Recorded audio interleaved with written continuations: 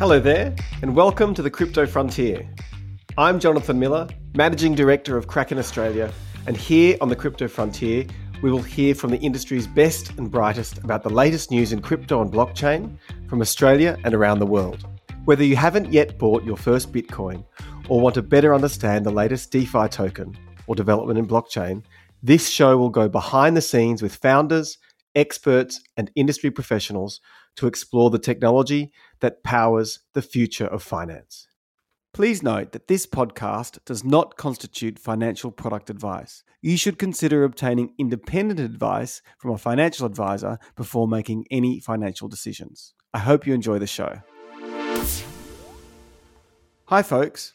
In this episode, I speak with Robbie from Immutable, the team behind Gods Unchained, an NFT-based game, and ImmutableX, a scaling layer for NFTs on Ethereum.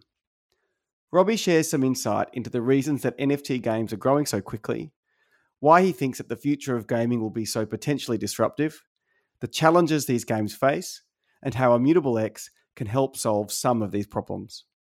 I hope you enjoy the show.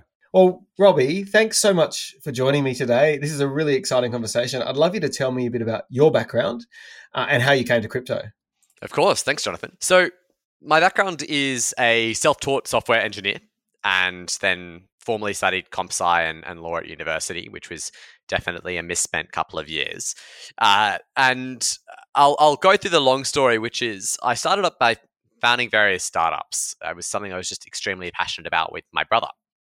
And one of the first things we built actually we were massive gamers. I think I have probably 3,000 hours in League of Legends, a couple of thousand hours in RuneScape. So definitely a poorly spent youth. But we actually built as one of our first products a betting platform or a self-wagering platform for League of Legends where you could bet on your own games. And shortly after, we decided to build a machine learning platform that was a Shopify competitor, which would automatically A/B optimize your store based on pricing and copy and kind of give you the best results. And as part of that, we decided to build a piece of content on that platform, which was actually a hoverboard company, right during the hoverboard craze, if you remember it, way back in 2015. That old craze, yeah. Yeah, exactly. And this built on the platform actually ended up becoming Australia's largest hoverboard company. So we had a bit of a crash course in marketing and logistics, and it all ended when the US government basically shut down shipping or delayed it by 12 weeks on every hoverboard because the batteries were exploding. And we got a massive amount of chargebacks. I think, an order that was $110,000, which is more money than we'd seen in our lives, got cancelled. And I remember vowing to my brother that we would never do another hardware startup again. And also not compete with Shopify, to be quite frank. I think it was 10 years too late on the product side. And after that, we did a few things, but we got exposed to Bitcoin pretty early on in 2014. And we thought it was cool. I wasn't obsessed. I didn't think it was amazing. And then Ethereum in 2015, I basically fell in love with. And there are a couple of things that really sold me. I remember reading on their vision of a decentralized Uber from day one. And obviously, we've seen more internet native decentralized organizations take off faster than a big conglomerate like Uber. But I thought that it was such a phenomenal vision of how you could solve effectively both like monopoly power and also collective aggregate problems and network effects in a way that was previously completely impossible, which I found fascinating. And then the other thing was just playing with this little toy dApp back in the day called Ethereum, which I think is now gone. And I remember using this dApp, and I thought, and for the viewers or the listeners who don't know what it is, it's basically you roll a die from 1 to 100, and you can pick the number it will go above, and then it will give you some probabilistic reward based on that. So it's like a gambling contract. And I thought, this is absolutely phenomenal that in 50 lines of code, you can render obsolete huge billion-dollar government expenditures on enforcing compliant payouts and probabilities and transparent rewards from casinos, all the while completely disintermediating the middleman and being able to completely DAOify the whole thing. And I said, well, if this can be done in 50 lines of code, this is clearly going to take over the world. Like all forms of finance is going to be run by some variation of this thing. But the problem was we weren't too sure what to build. We built some trading bots for a while. We built bots that would scrape faucets back when you could click a button and, get a tenth of it or a hundredth of a Bitcoin just by clicking a button twice a day. and which is insane, right? And we then basically stumbled across CryptoPunks in 2017. And we thought that this would be the thing that would take off. That this was going to. You were not right. Yeah, exactly. Well, we didn't buy any back then, and my one shame is I never bought any CryptoPunks. Oh no! But which is the story of everyone, right? But the key thing was we saw like, hey, NFTs are incredibly powerful. They're going to completely change the way that you own items inside games. And having spent so much time trading, like my favorite thing about RuneScape was the economy. My favorite thing about Neopets, quite frankly, was the economy, the ability to have these digital goods. And I saw people trading party hats for thousands of dollars, and I bought items off my friends at school. So like the concept of a digital native object you'd pay for was quite familiar to me. And so we built Etherbots, which was the first ever multiplayer blockchain game. So literally you had robots battling on Ethereum, completely on chain. So playing a round of it right now, which can never be taken down because it's on Ethereum, would cost you about $6,000 because of the gas fees since then. And so I think we kind of encountered the scaling issues pretty early on. And then look, from there, we raised from Coinbase, blah, blah, blah, blah, to here. That was kind of the origin story of getting into crypto. No, that's a good story. I mean, I had a similar kind of experience, but more Bitcoin focused. And then I remember my experience with CryptoKitties, and again, the same kind of scaling issue. And I guess that kind of brings us to the nub of what you guys are building at the moment, right? And I guess maybe it's even worth kind of starting off with this kind of argument, which is why do you need to? Why can't you just use another blockchain, right? Playing devil's advocate here, because I've had a conversation with the guys from CryptoKitties built their own. Like they decided, sorry, Ethereum's not going to work for us, so they went and built Flow. But yeah, so tell me about your approach to solving this same problem. Yeah, so every step along the way, we were encountering and right at the frontier of Ethereum scaling. I remember when Gods Unchained is not designed to be this game where you trade items for $10,000. It's this hugely high volume mainstream game where we want people to trade items for as much as 50 cents to expensive items too. But the point is, we created more NFTs with Gods Unchained than the rest of Ethereum games combined. I think it was something like 20 million or something really silly. And that's growing day by day because it kind of increases in this play and earn economy. And so we had to really solve these issues along the way. And we eventually realized that a scaling platform had to be built.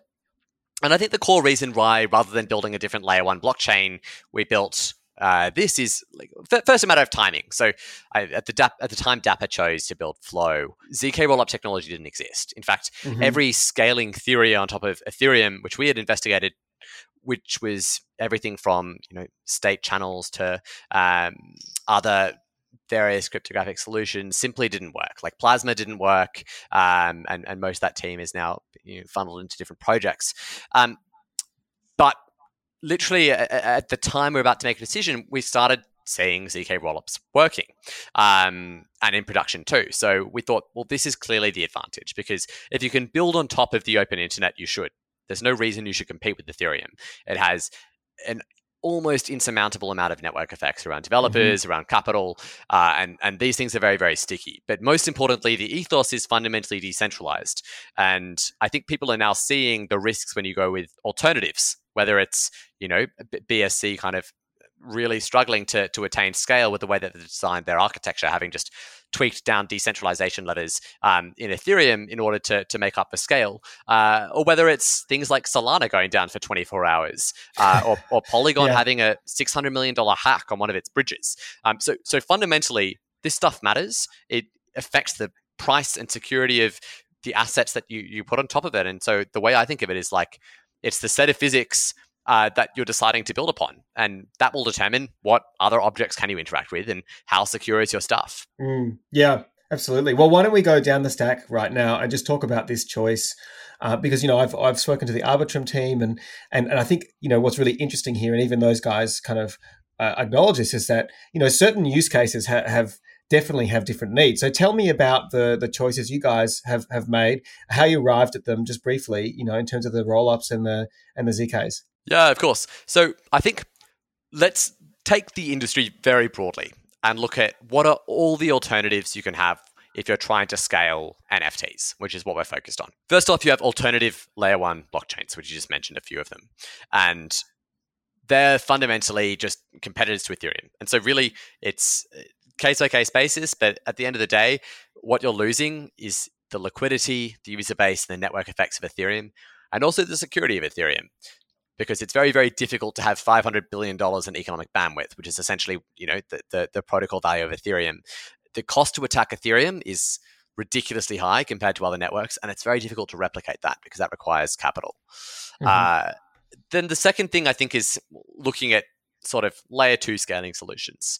And there's also sidechains. And sidechains, I basically consider a layer one with a bridge to a blockchain like Ethereum, and they're branded as sidechains to, I suppose, feel more Ethereum compatible, which is fine. But ultimately, they don't really inherit the security of Ethereum. So it's kind of a decentralization theater to me. And then I suppose you have layer twos, which I'd split up into optimistic rollups and zero knowledge based rollups. And the key difference is their costs and the type of proofs involved. So optimistic rollups use what is called a fraud proof, which means that you batch lots of activity off-chain into a form of compressed proof of that activity, and then you upload that proof to the chain. Both of those solutions work via that mechanism fundamentally. But a fraud proof works by saying, hey, I assume this is true. There is a large bounty if someone can prove it's not. And that has a few problems. The first is someone might not call out that bounty, and so you just have this incorrect truth being uploaded. And the second is you have to have a 1 week withdrawal period to allow those proofs or those challenges to the proofs to be generated. Otherwise, you can't confirm anything. And that's really bad for NFTs because for fungible tokens, you can generally have market makers provide liquidity instantly. So if you're waiting to have that withdrawal period, you can have a market maker provide you with liquidity on the other side. But with a non-fungible token, it's not as if I can loan you a one-of-a-kind NFT or even appraise the value. That's one of the fundamental NFT problems, right? Yeah. The other difference is cost. So optimistic rollups by design are just inherently much, much more expensive in terms of the data that they layer on chain. And so they're really problematic for NFTs because NFTs are very illiquid and very expensive to trade. So if you're looking at, say, gaming use case where you want to mint millions of NFTs a day, which is easily the scale we're going to hit with major games coming on board, you need a solution that has a cost basis that is much, much smaller. The advantage of optimistic rollups, by the way, is that it's much easier to have EVM compatibility. So yeah, you can just code, right? Precisely. Or port your code. Precisely. This is an advantage that is not intrinsic. It is just much easier to get to market with it faster. And it doesn't really matter to the NFT use case or to most of our customers. And so we decided to take the longer term bet on ZK rollups, which Vitalik sort of, talks about as the long-term scaling solution for Ethereum. And in comparison, obviously, a zero-knowledge rollup uses a validity proof, which means that cryptographically, you cannot lie about the contents that have been submitted. And that the judge contract on chain, when it's submitted and it passes, it ensures that essentially all the state changes embedded in that proof are completely correct. And it's also very, very cheap.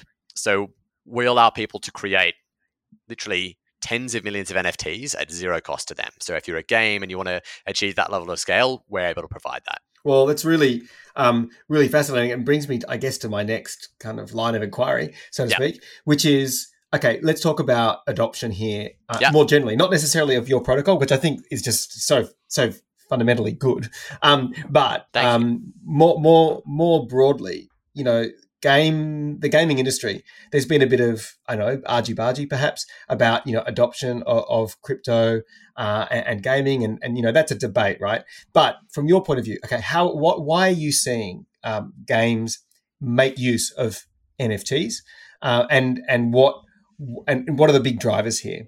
Yeah, well, first off, we really had the Angry Birds moment of the crypto space, which is Axie Infinity's massive success. Mm-hmm. And that has been a lighthouse for everyone, and there are going to be many, many more to come.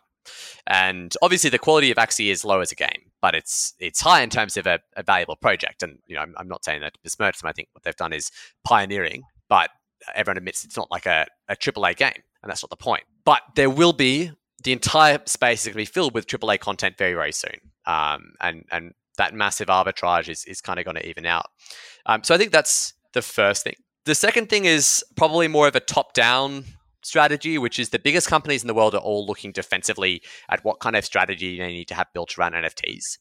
And that's because they're all very scared of being on the wrong side of the change and not being ready to take advantage of it. So, people have learned from the innovator's dilemma, and every large company now has a 30 to 50 person blockchain strategy company, literally, working on blockchain full time and figuring out how, if this thing truly starts to become mainstream, it's going to take off.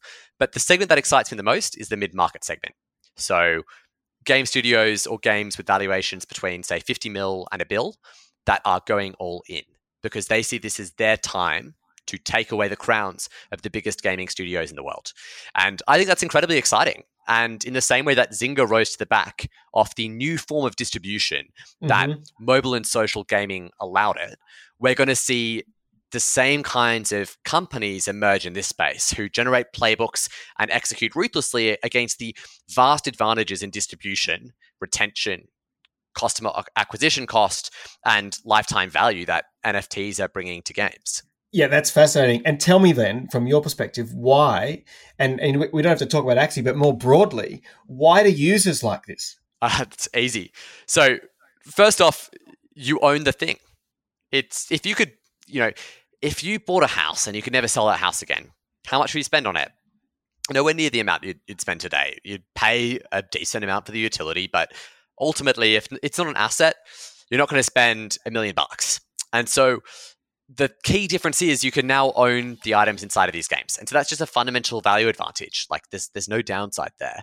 The second thing, though, that I think is really cool is that you can actually start to generate really new incentives and economic models built off these games. And I think the success of Roblox and the success of companies like Manticore, basically anything which is approaching UGC and leveraging UGC in order to be successful is just showcasing how powerful this is. And, even Imbu we launched recently, they have over $100 million objects inside that game or universe, and they're all player created. So the largest labor force in the world actually is like literally gamers doing it for free. And if you can create an economic incentive around that, if you can mean that the object that they create can be valued by a market, you have an incredibly powerful mechanism on your hand. That's what Roblox nailed when it discovered the sweet spot in terms of ability to quickly build experiences and games and the flexibility to actually, innovate and allow true competition rather than having a platform that is too restrictive in terms of creativity. And so we're going to see, I think, a huge amount of value where players can now both earn money by playing a game, but also as a creator. And this is the broad disruption that NFTs have done, right? Which is it is the greatest shift in economic value from aggregators or platforms to content creators in the history of the world. Because no longer do you have this ridiculous idea of the patronage model, which we used back in the 1700s to sponsor, like lords and barons would sponsor a bard and have them play at their parties. And we still use this on Twitch today. Like street streamers are paid via people donating because they think they want to support the person, which is nuts. And so we have this incredible transfer of value from the content, which was typically the value accrued to the platforms, to now the creators themselves. And so I think the second thing is players are now in their own seat when it comes to economic value creation inside games. Yeah, that's a huge shift, isn't it? Okay, well, let's just talk then about you guys again. Now that we've gone really broad, let's just come back to I guess where you guys are at in terms of your roadmap, what's coming, and so anything you can share with us about the coming 6 and 12 months. Yeah. First off is expect a huge ton of content on ImmutableX. So the stat that I am really thrilled with is, so we tripled, say, Polygon's NFT volume for last month. But the thing I'm most excited about is the vast majority of that volume came from self-service customers. So customers just coming and building on ImmutableX permissionlessly and creating their projects on top of us without even ever saying hi. And so we're going to be very aggressively doing a lot of, business development and trying to work with large companies, but also just making our platform the best place to build if you just want to build without having to talk to anyone. So I guess that's number one. Number two, we expect a lot of product improvements coming out as always. And number three, I think, would be expect expansion into new verticals. So gaming and social media and art is kind of where NFT volume is concentrated right now. I think that volume is very much going to rotate into gaming, especially if we go into mini bear run, which is not unlikely over the next year or two. I think that speculative-driven NFTs are going to fall away in favor of NFTs that have a real core utility for being traded.